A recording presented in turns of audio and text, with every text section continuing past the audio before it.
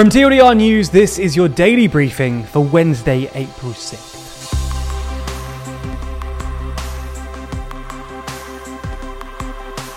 Good afternoon. Today we'll be discussing some of the biggest stories, including accusations of ethnic cleansing in Ethiopia and Britain's cancelled LGBTQ+ conference. We'll also be answering today's big question: why is the EU slamming Hungary over their recent election? As well as talking to TV's Martin Roberts about his recent trip to help refugees on the Ukrainian border. But first, let's talk about President Zelensky's speech to the UN. Zelensky has become known around the world as an embattled wartime leader who's fighting side by side with the people of his country.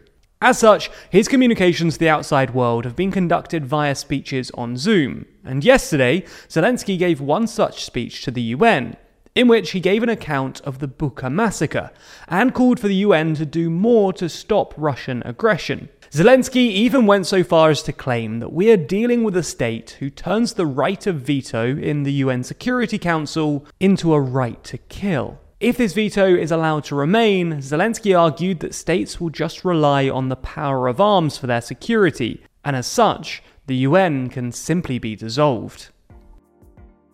For our second story today, let's move to the UK, who have just cancelled their first ever international LGBTQ+ conference, a flagship event for the Johnson government. This decision follows a tumultuous week for the government, after a partial U-turn on their conversion therapy ban led to over 100 LGBTQ+ and HIV organisations pulling out of the conference, and forcing the resignation of the government's LGBT business champion. Ultimately, the whole thing collapsed after last week ITV revealed that the government had ditched their plans to legislate for a ban on so-called conversion therapy of LGBTQ+ people. Amid the backlash to this decision, the government insisted that they would go ahead with a ban on gay conversion therapy, but said that it wouldn't affect transgender people. Over 100 groups then decided to boycott the UK's Safe to Be Me conference in response, prompting Equalities Minister Liz Truss to axe the event in its entirety. The government still insists on their decision though, saying that a ban on trans conversion therapy needs separate work because of potential unintended consequences, particularly for under 18s. There's more on the way, but be sure to subscribe and ring the bell to make the daily briefing part of your everyday routine. Or you can just search for us in your podcast app to listen along.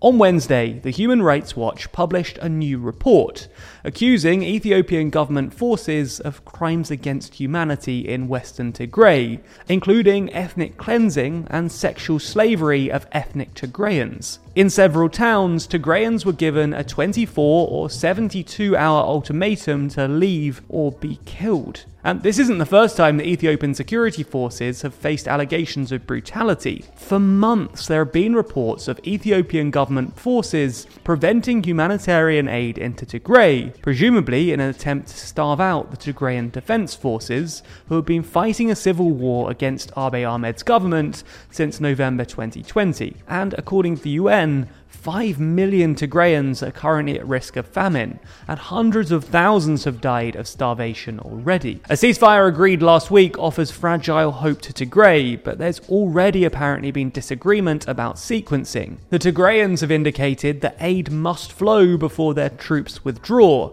but the government seems to think the opposite needs to happen. Let's move to the US, where more than 22 million chickens and turkeys have been culled since February, as the country experiences its worst outbreak of bird flu since 2015. This is ultimately standard practice. Infected and exposed poultry are ordinarily killed and destroyed to stop the outbreak of the virus spreading any further. But the mass killing of so many birds means that there are fewer egg-laying hens and chickens farmed for their meat, which unsurprisingly has had an impact on prices. Egg prices have risen by 52% in the US since February, and demand for eggs usually increases as we get towards Easter, so this cost is likely to get yet higher. The virus is highly contagious between birds, but the danger to humans is considered low, and no human infections have been identified in the US just yet. Finally then, a series of polls released on Monday and Tuesday suggest that the French election is tightening up significantly. For the last few weeks, polling has given incumbent President Emmanuel Macron a very comfortable lead over his opponents. A month ago, polling gave Macron a 10-point lead in both the first and second round, and The Economist's French election model gave him a 95% chance of winning a second term. Worryingly for Macron though, two polls released on Monday found that in a head-to-head final round matchup between Marine Le Pen and himself, his odds had dropped by 6 points to an expected 53-47 victory. And a poll on Tuesday put a Macron victory at just 3 points, with him expected to win 51.5% to Le Pen's 48.5%. With that data included, The Economist's revised model now gives Macron a 75% chance of winning, which is still pretty good, but a lot closer than the 95% chance just a month ago. If you want to find out more about the French election and why that shift has happened, then we have another video coming out on TLDR EU about exactly that tomorrow. And yesterday, I sat down with TLDR Global's lead writer Zach to discuss the odds of Macron actually losing the election and the factors that make that possible. That discussion was included in the extended version of the Daily Briefing, which is available exclusively on Nebula. So if you sign up now, you can go back and watch that conversation, as well as the extended version of today's Daily Briefing, where we answer today's big question: why has Europe slammed Hungary over their recent election, and could it lead to them being ejected from the Union? As well as taking a look at our interview with TV's Martin Roberts to discuss his recent trip to the Ukrainian border, where he assisted refugees. Nebula subscribers not only get everything you've already watched ad-free, but also get an extended version of the show every single weekday.